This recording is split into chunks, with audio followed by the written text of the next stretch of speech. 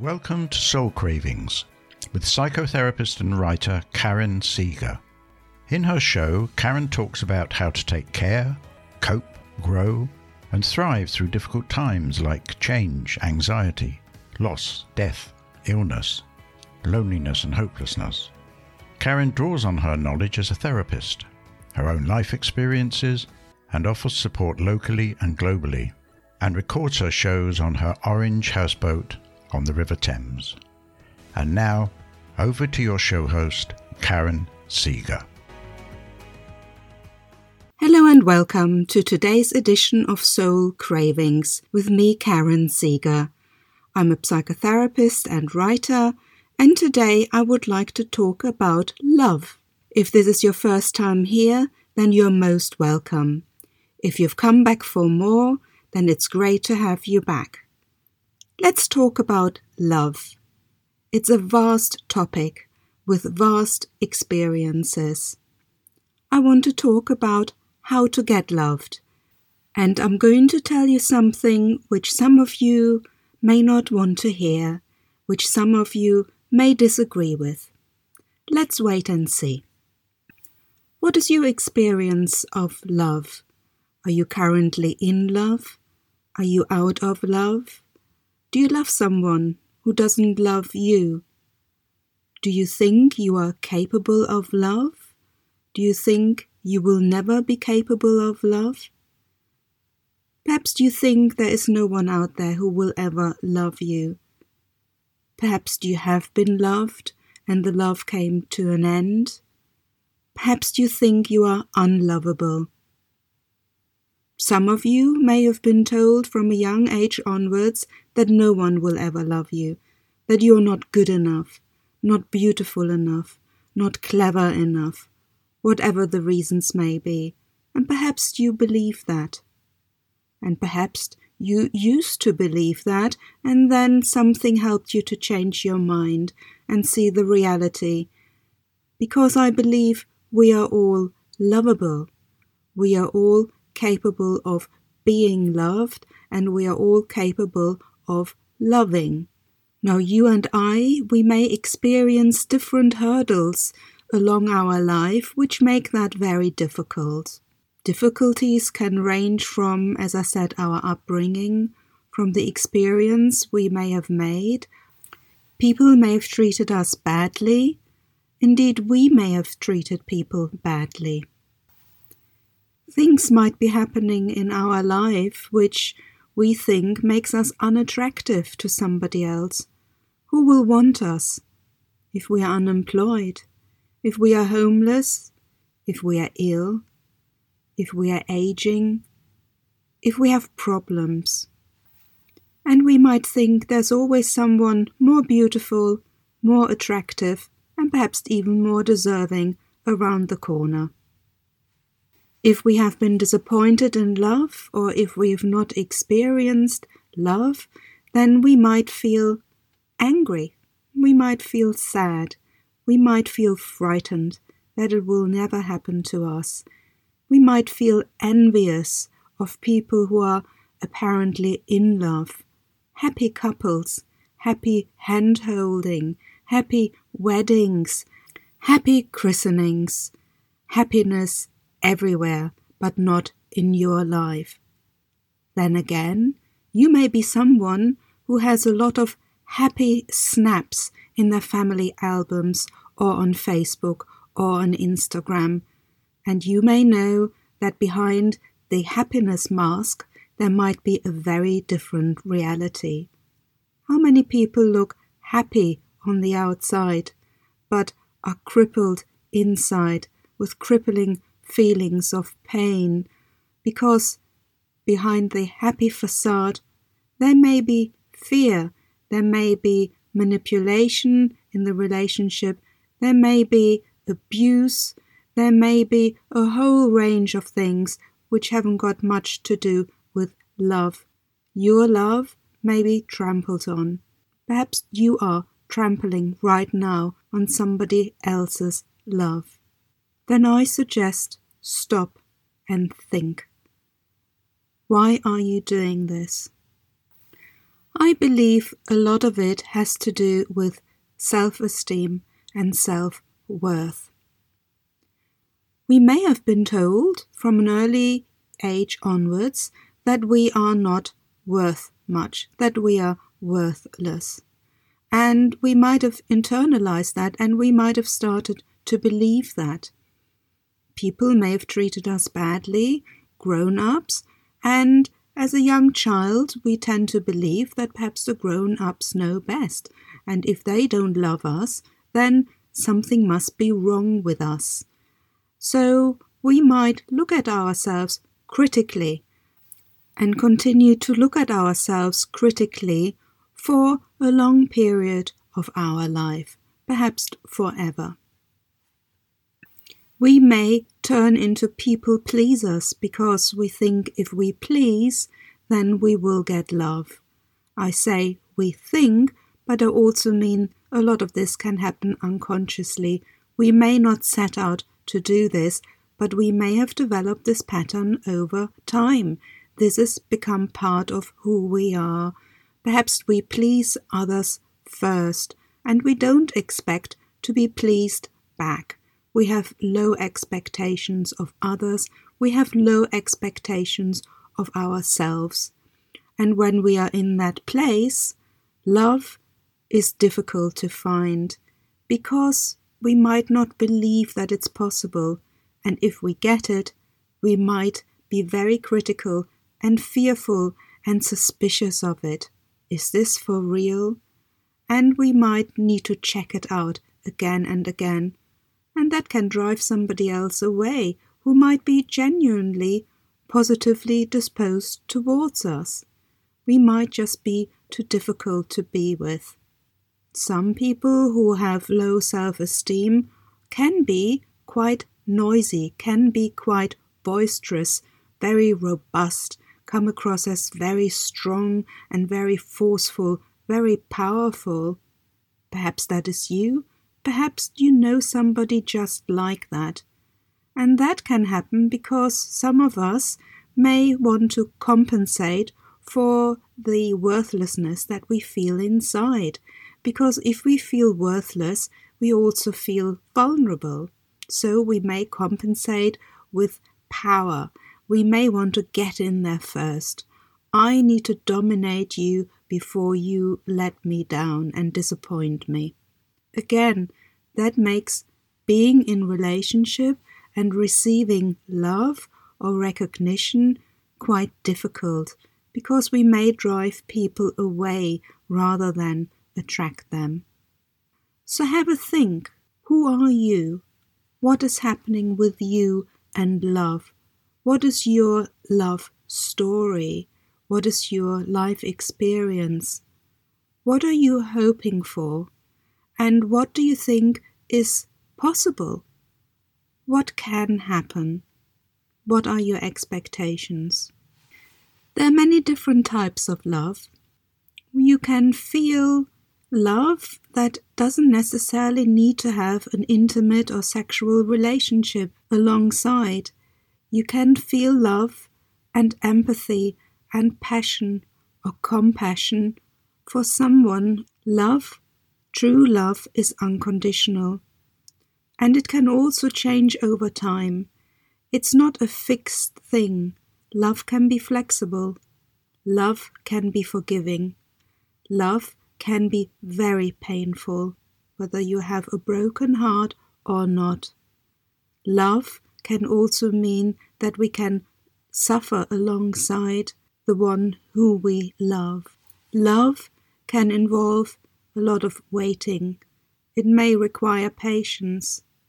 Love is something that we also need to protect from others and sometimes from ourselves. Love can become addictive and it can make us blind. We may want to hold on to something which for some reason gives us a kick. Being with somebody can make us feel good about ourselves.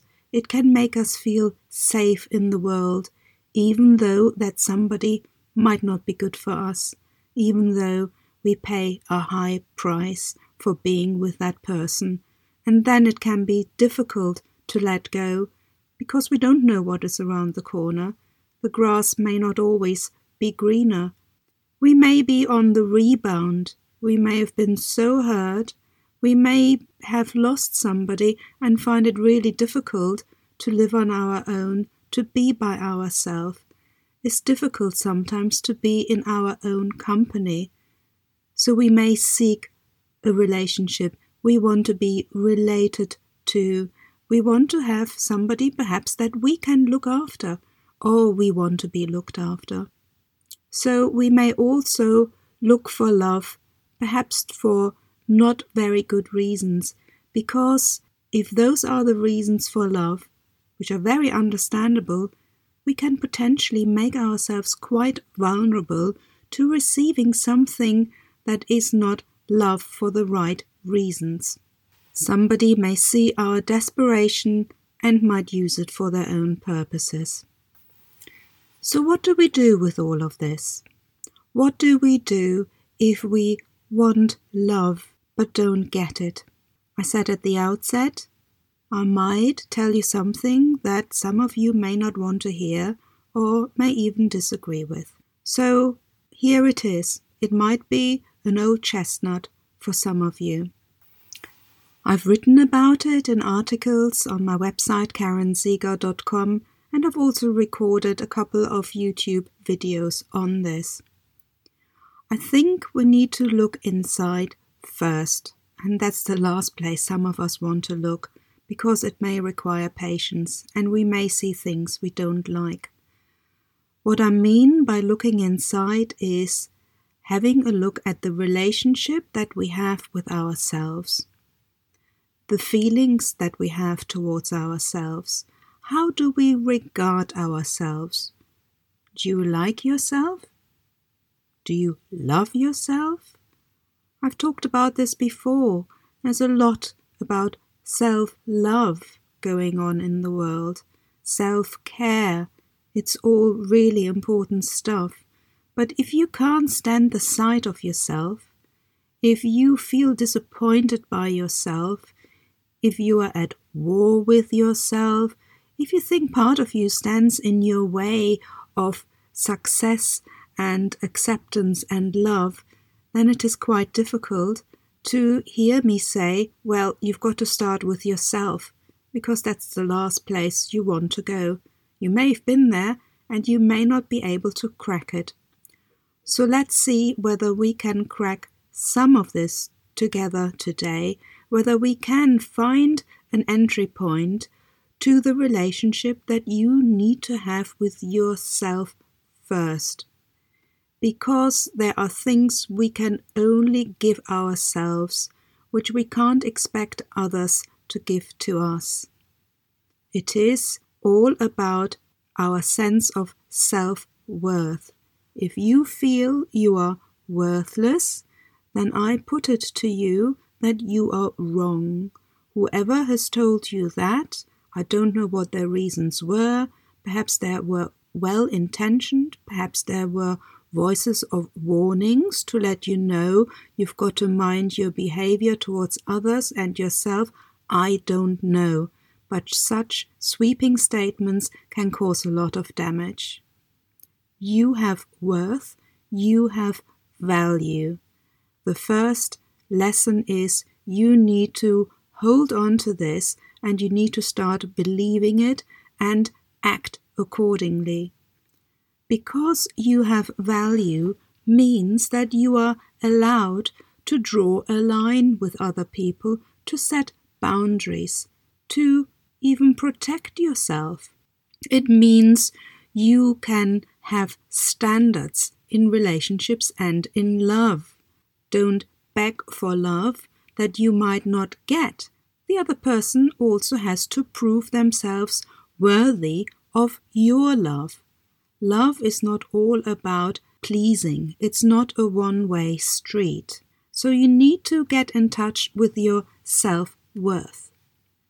Number 2, we need to realize that sometimes we might go through a very dry period indeed and might not find the right person that we can love or who can love us. we have to accept that. And I think if we can do that, even though it sounds a bit frustrating, it will take a lot of pressure and fear from us, and it may stop us feeling desperate and desperately looking for love. Because when we are in that frame of mind, I think we send out signals that may be interpreted as warning bells to others. Desperate people can be difficult people, and people may pick up on that and avoid us.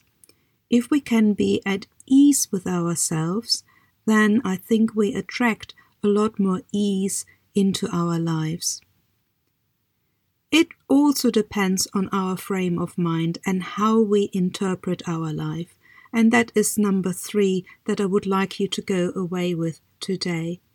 If you continuously put your experiences into a negative frame and talk about them negatively and interpret them negatively, then you will feel negative and you will feel hopeless perhaps, and you will feel frustrated and stressed and think this will never happen. Now, if you go on thinking like that and talking about your life and yourself like that, yes, I agree, nothing will happen. Well, what will happen is exactly what you don't want to happen. So, what do I mean by framing your life experiences in a positive way? And by that I don't mean denying that life can be difficult, that life can be unfair and painful.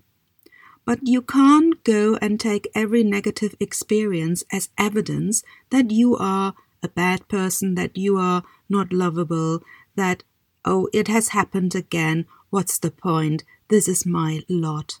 You are bigger than life. It is your life. You need to be in charge in terms of how you look at things. I will never forget, when I was a child, my father would say to me regularly, "Nobody will love you. Nobody will want you." Why did he say that? Looking back at it, he tended to say that in moments when I disagreed with him, when I dared to share an opinion that put his opinion into question. So he was trying to tell me, if you don't please, if you don't agree, if you rebel, nobody will love you. So as a child, I started to become quite a good little pleaser. Didn't help me much, because I also assumed if I please, people will please me, and you know it doesn't work like that. That's a big lesson I had to learn very early in my life, and I'm glad I did. I had to reframe the way I looked at myself. I had to reframe the way I looked at life. Because I was in danger of thinking it was all my fault, that despite my good intentions and activities, I wasn't getting back what I set out to get in my life, which was love and recognition and positivity and respect. But I realized I was actually attracting people who were quite willing to abuse the good deal that they got from people like me. They get it all for free, all on a plate, ready to take. No questions asked, not much expected in return. If we behave like that, then we put ourselves in a very dangerous spot. So today we've talked a bit about love. It's another complex topic with so many experiences which we may have not all been able to cover today. We've also not talked much about loneliness, how lonely it is when we don't have companionship and feel the love of another. But the love that we feel for ourselves, the self-respect, being connected to our self-worth, that goes a long way. If we are in touch with that, we project on the outside a very different person. We project some strength which we hopefully can also hold on to ourselves. I hope you have enjoyed today's Soul Cravings. If you know others who might be interested in listening, then spread the word. You can check my website, karensieger.com, for articles that I have written on this topic and much more, or my YouTube channel for some of the videos that relate to today's topic. Look after yourselves. I look forward to welcoming you here again. Mind how you go and take good care. Bye-bye. Thanks for listening to Soul Cravings with your host Karen Seeger. You can follow Karen on Twitter @Karen Seeger. Catch up with her articles, videos and work via her website karenseeger.com. That's KARINSIEGER.